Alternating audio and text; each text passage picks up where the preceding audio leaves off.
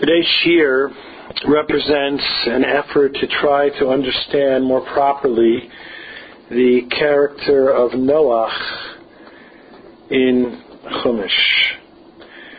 I was recently sent an article by Professor Menachem Kellner, a great Baki in the Rambam, and he tells a story within that article in a footnote about his father, who was a rabbi in Miami, Florida, at a time when there were not a lot of Jews in Miami. And in that situation, although his father was a frum Jew, and at the time no one had a dog who was a frum Jew, his mother, who was American, wanted a dog, so they had a dog. And they had a bungalow in Miami, and the father, the rabbi, told his son, Menachem Kellner, a story about how once a hungry Meshulach came up to the door, collecting and also looking for something to eat. And his father understood the following situation that was taking place in the mind of the Meshulach. The Meshulach looked into the window and he saw a dog. And he said, I know that can't really be so. After all, I am told Rav Kellner is an Erlich Yid, he's a frum Jew, and yet I'm certainly looking here, and it seems to be that I'm seeing a dog in his home. So either Rav Kellner is not an Erlich Yid, but how could that be? Because after all, everyone told me that he is. Or the only other option is that's not a dog. Well, Rabbi Kellner is well known to be an Erlich Yid, and plus the guy thought, I'm hungry, so it must be this is not a dog. There is a classic Skarbover view, what we say, of Noach in Chumash. It says, as we know, that Noach was a tzaddik tamim. It says this about no one else in the same line, in the same sentence in all of Tanakh. A tzaddik tamim, someone who was absolutely righteous. And more than that, who states he was a tzaddik tamim? The Ribbono Shel Olam. It's not people who lived around him who said he was a tzaddik tamim. It's the Ribbono Shel Olam himself. And of course, we are taught, we know in our tradition, especially when it comes to laws of Lashon Hara, that one should always give a person the benefit of the doubt. B'tzedek tishpor amitecha. You have to give a righteous person, especially, the benefit of the doubt. You have to dan et adam l'chaf zechut. You have to judge a person on the scale of merit in his benefit. And yet, we have, in our situation, when Chazal give different views about how to judge Noach, a weightiness that comes down on Noach, that he is not the tzaddik tamim who the Ribbono Shel Olam, not everyone says he is, but who the Ribbono Shel Olam says that he is. What do they want from Noach? Of course, there are various ways to reevaluate this individual Noach, and people have tried to defend him.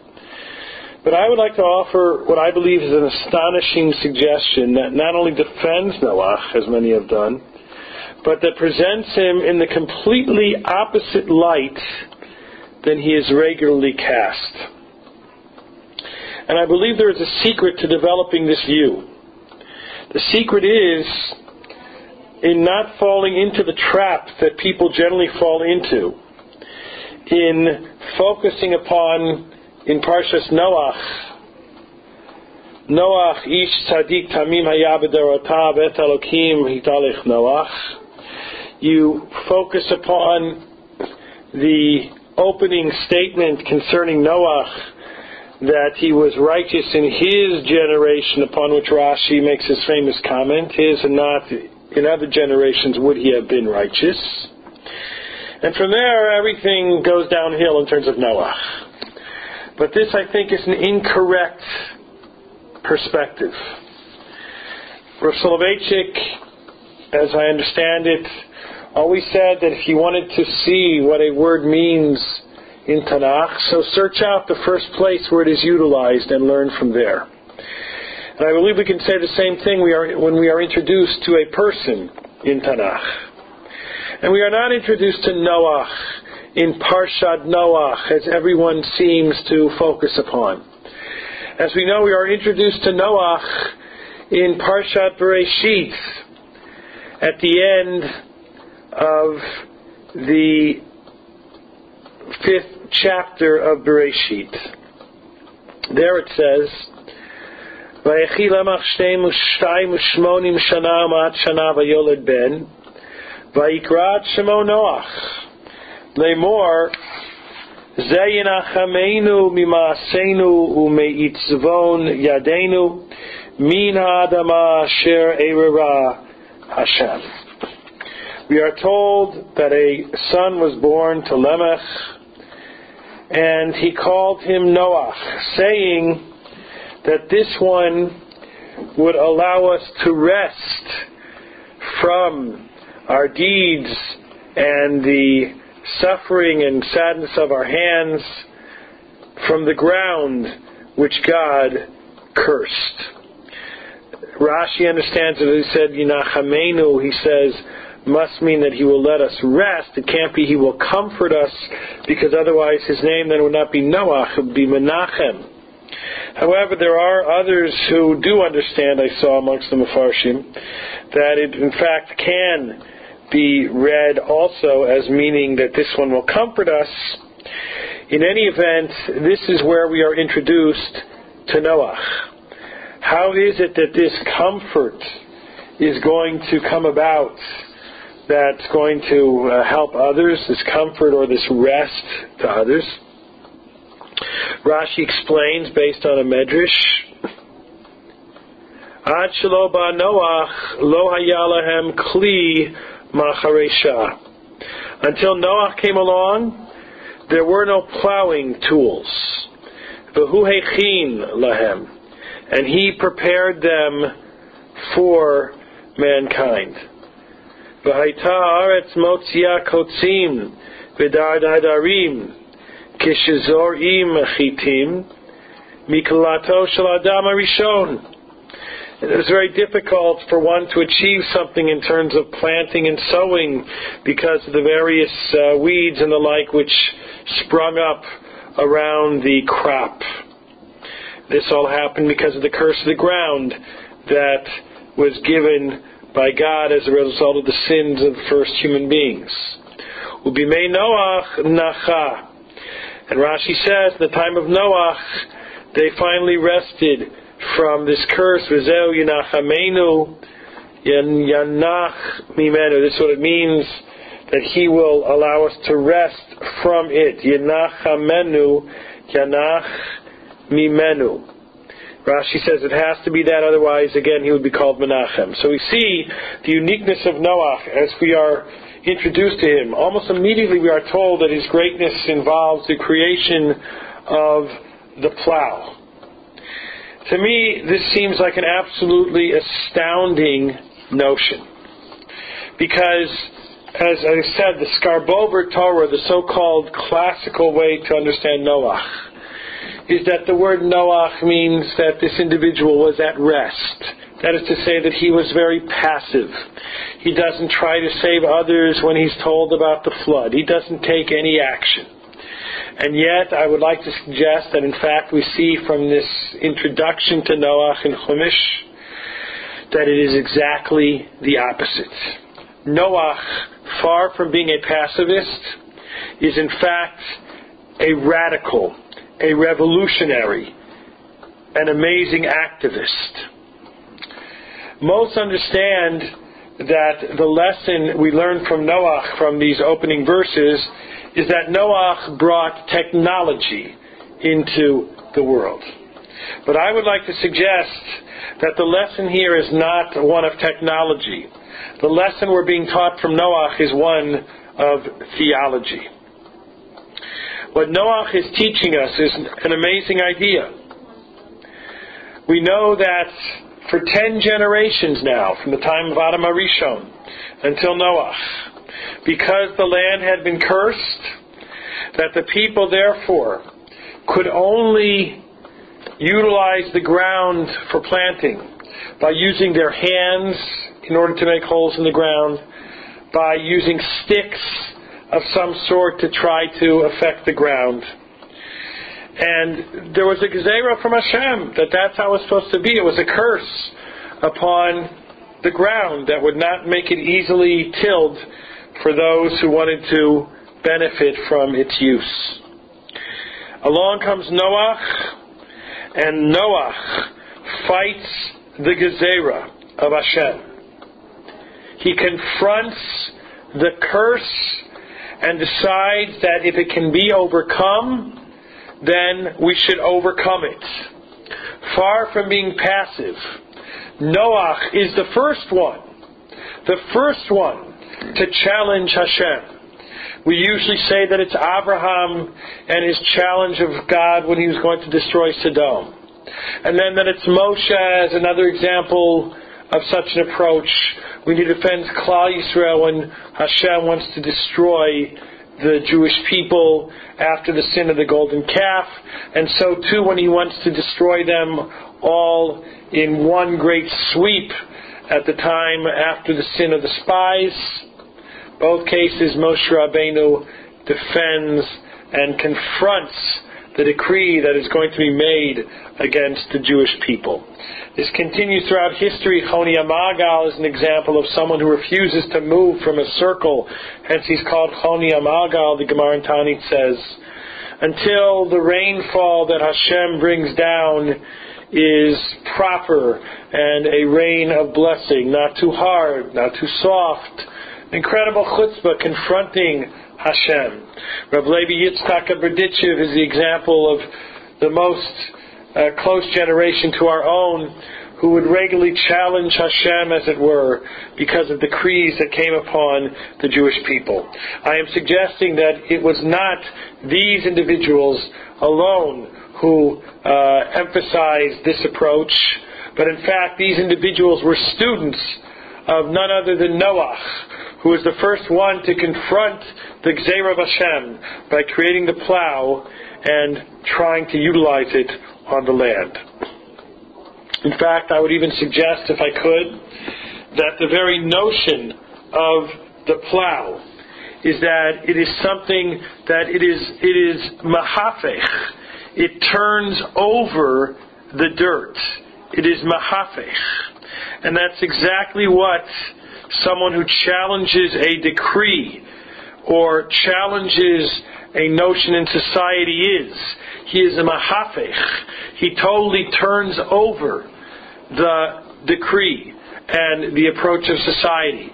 V'nahafochu, as we know from Purim, in terms of the Jewish people, totally turning it around, in terms of them becoming powerful over their enemies instead of the victims of their enemies. And so too Noach, again, a revolutionary, totally overturning, being mahafech, what had been the general view, the passive view, that you cannot fight back against the decree of Hashem upon this land.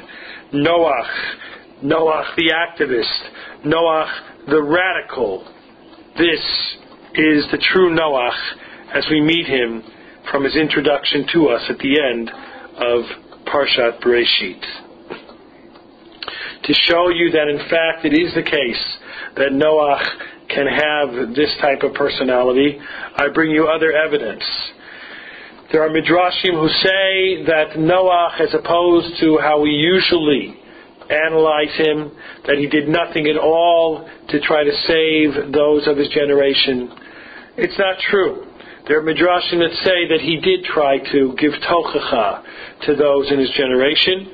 The Sforno amongst the Mefarshim specifically goes out of his way in several places to indicate that Noach, while he may have been unsuccessful, did in fact try to influence, try to rebuke those in his generation to get them to do tshuva. Another indication of both the negative approach to Noach, but what I will present as a direct opposite approach to Noach, is the famous Rashi who tells us that finally when Noach and family went into the ark, it says they went in mipnei mei hamabul, because of the floodwaters. Whereupon Rashi tells us that even Noach hayam mamin ve'eno mamin, he believed and he didn't believe. he really didn't think the flood was going to come. And consequently, that is why he did not go into the ark when it started to rain, because he saw the flood was coming, because he didn't believe the flood was ever going to happen. It's only when the water, if you will, went up to his neck, and he had no choice.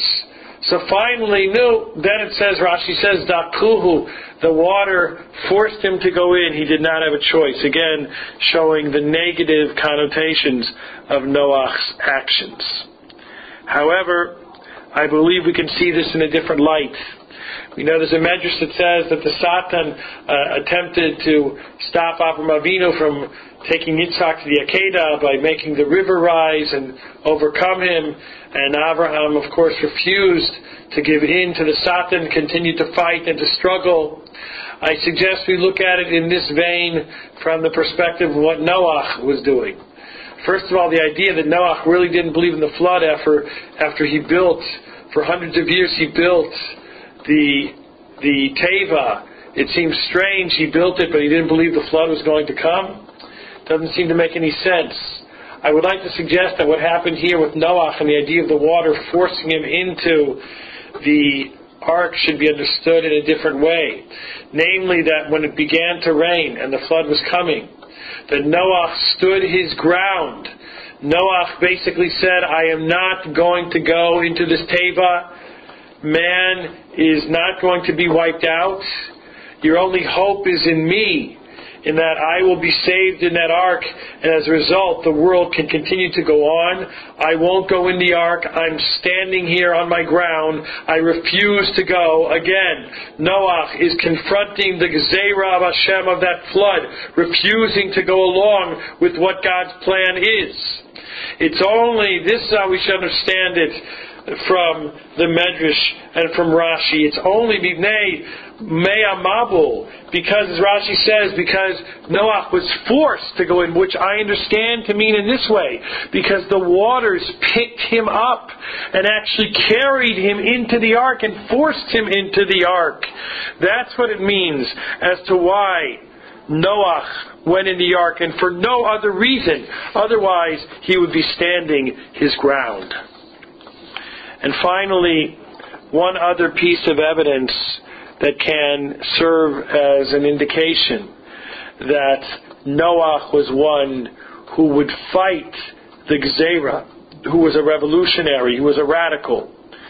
And of course, all of this goes with the notion that we believe, unlike, for example, Christian scientists and others, that if God makes a decree, that it can be fought against. We're supposed to do everything we can to overcome it. If God doesn't want us to overcome it, we won't overcome it. As opposed to this showing not a faith in Hashem, just the opposite. It shows we know that God is greater and that we will not be able to overcome something if He really does not want us to.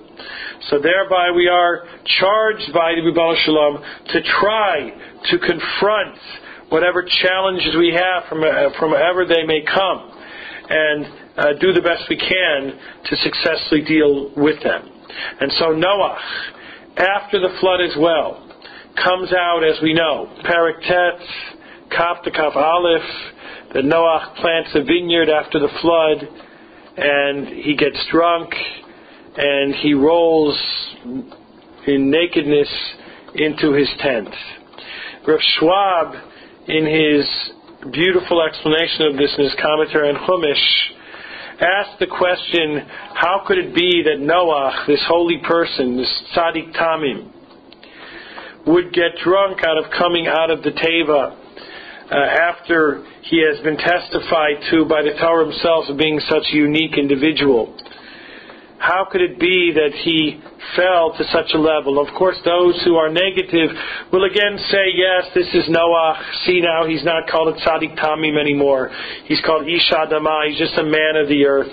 He's not spiritual. He's very earthly now, very material. He therefore plants a plant that creates wine. He's interested in drunkenness and kind of the enjoyments of this world. And he makes himself naked, something that someone would not do who is an Adam Kadosh. What's going on here? And yet Rav Schwab says it's difficult to accept this perspective, because thereafter he has a prophecy where he speaks about what will happen to his children.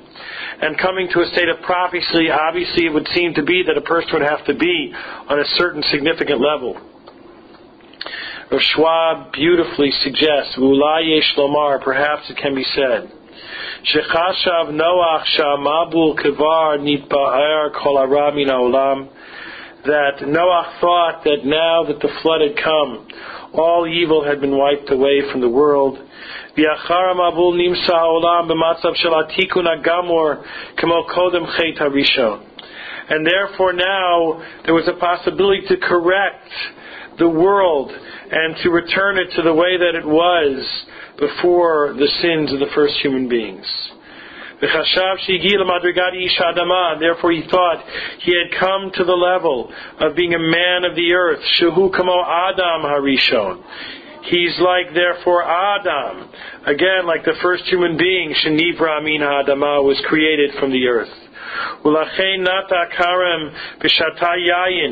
that's why he planted a vineyard and he drank wine, thinking that he could no longer fall into the hands and clutches of sin. And this will correct the fact that Adam HaRishon ate from the tree of knowledge, because we know the Gemara in Sanhedrin Daf Ayim Amud Aleph says that there were different considerations about what the actual fruit was of that tree. Was it wine, which according to this view, according to the view of Rav Schwab, we're pointing out here, that if it was wine, according to that view, Noach therefore believed that he could take this fruit and utilize it properly this time. And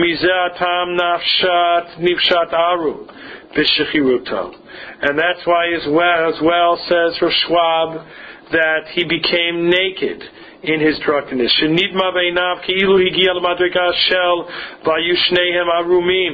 Because he thought he now reached the level again of innocence where Adam and Chava were naked in the garden. There was no longer a need to cover up oneself, as this was a time that was before the advent of sin upon the earth. So we see from this, Rav Schwab tells us, so what was Noach trying to do? Not something evil, but just the opposite, something which was uplifting and inspiring, an attempt to recreate Gan Eden. But I would like to point out, as we have established this theme to be the case, that Noach, as you see, was doing something else.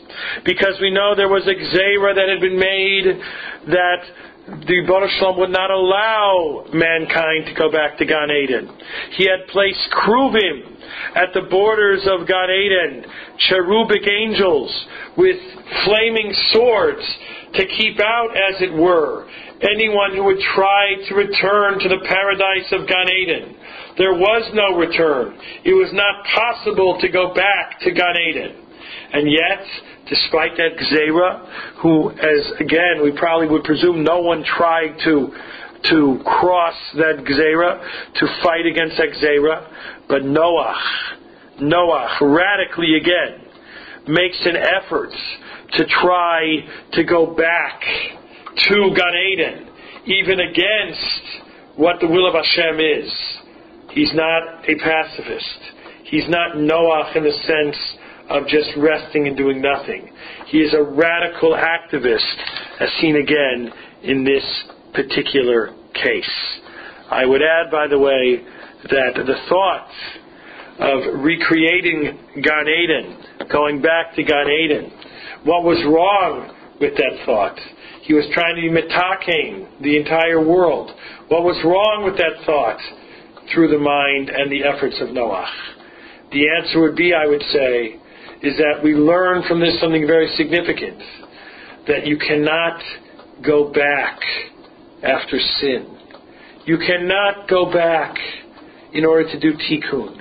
You cannot go back to Gan Eden and now try, let's say, to eat from the Eitz Hadat or the Eitz HaChaim. If you want to correct something that was done, you can only do so by going forward.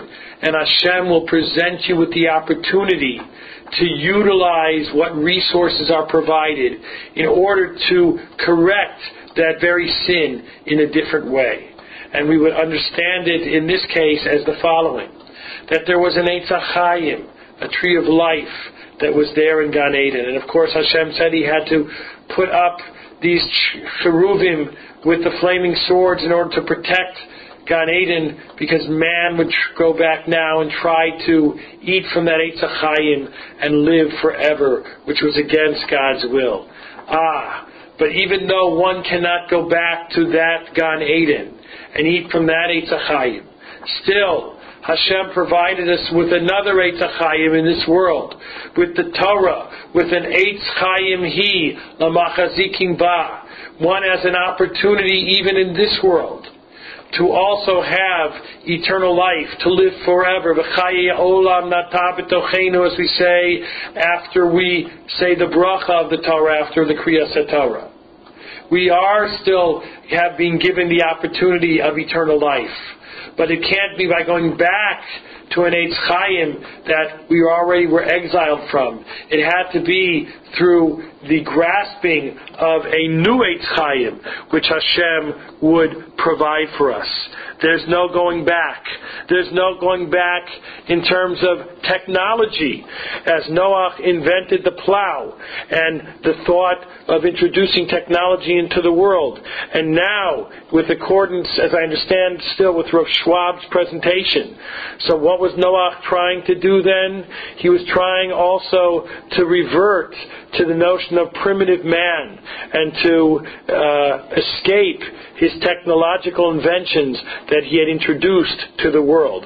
This also cannot be done. Once technology has been brought to the world, the same thought as previously, it cannot be undone. One cannot go back. Rav Soloveitchik indicated in his work, The Lonely Man of Faith, that the human being who wants to be involved in science, technology, and so on, that this is something that brings dignity to the human spirit. This is not something seen as inappropriate, but something we have to go forward with, even in today's world. We know that there are views that the computer, the television set, and so on, should not be utilized at all. They should be totally put out of our mind and perspective and lifestyle because of the dangers that they may cause. But I would suggest that while the dangers are certainly there, that there is no going back, as we saw Noah try to do, from technology. And once these elements have been introduced, we have to utilize great care in their utilization, but they cannot be dispensed of, and they are now a part of our world. We have seen, therefore, that a mistake is made in the way in which people judge Noah. Noah was someone who preceded all others, Avraham, Moshe, Chonya Magal, Rav Levi Yitzchak, in terms of challenging the Gezerah of Hashem. However, there are some important points that must be made here. This idea of challenging the Gezerah of Hashem, there have been books written about this.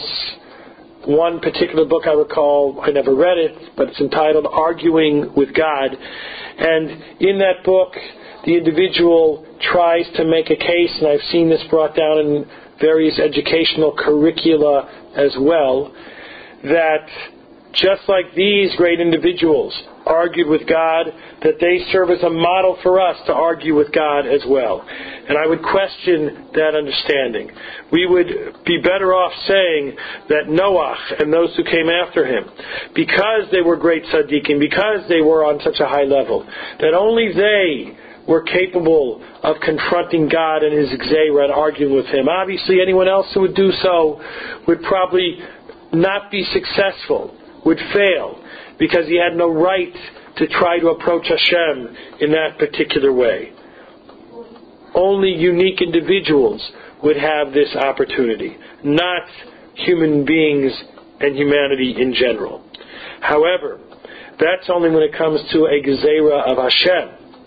When it comes to a Gezerah of human beings, when they make decrees, when they make predictions, So in those situations where there is what seems to be a statement made by those around us, and we see that decree as being something that can be overcome, that we must overcome, all of us, that we must confront, that we must try to change, that we must try to be radical and activist concerning. Because if Noach and Yechidim could do it in terms of even a Gzeira of Hashem, certainly we can do it, and we are required to do it. When the Gzeira is certainly not one which is omed, which stands in a kavuadika way forever, but is only a Gzeira in the minds of human beings, that must be confronted, that must be looked at in this way. May we learn this lesson of Noach. He is so much maligned within our tradition, but we have seen that from looking at his walking onto the biblical stage, which came at the end of Bereshit, if we start there and give him the full consideration of his entire life, instead of starting with the opening of Parshas Noach, a negative comment that then flows into more negative comments. If we start, as is often the case when looking at another person, I might add, with a positive perspective upon Noach, and then we continue forward, we will indeed understand him to be a much, much greater person than many have evaluated him to be. Noach, someone to learn from.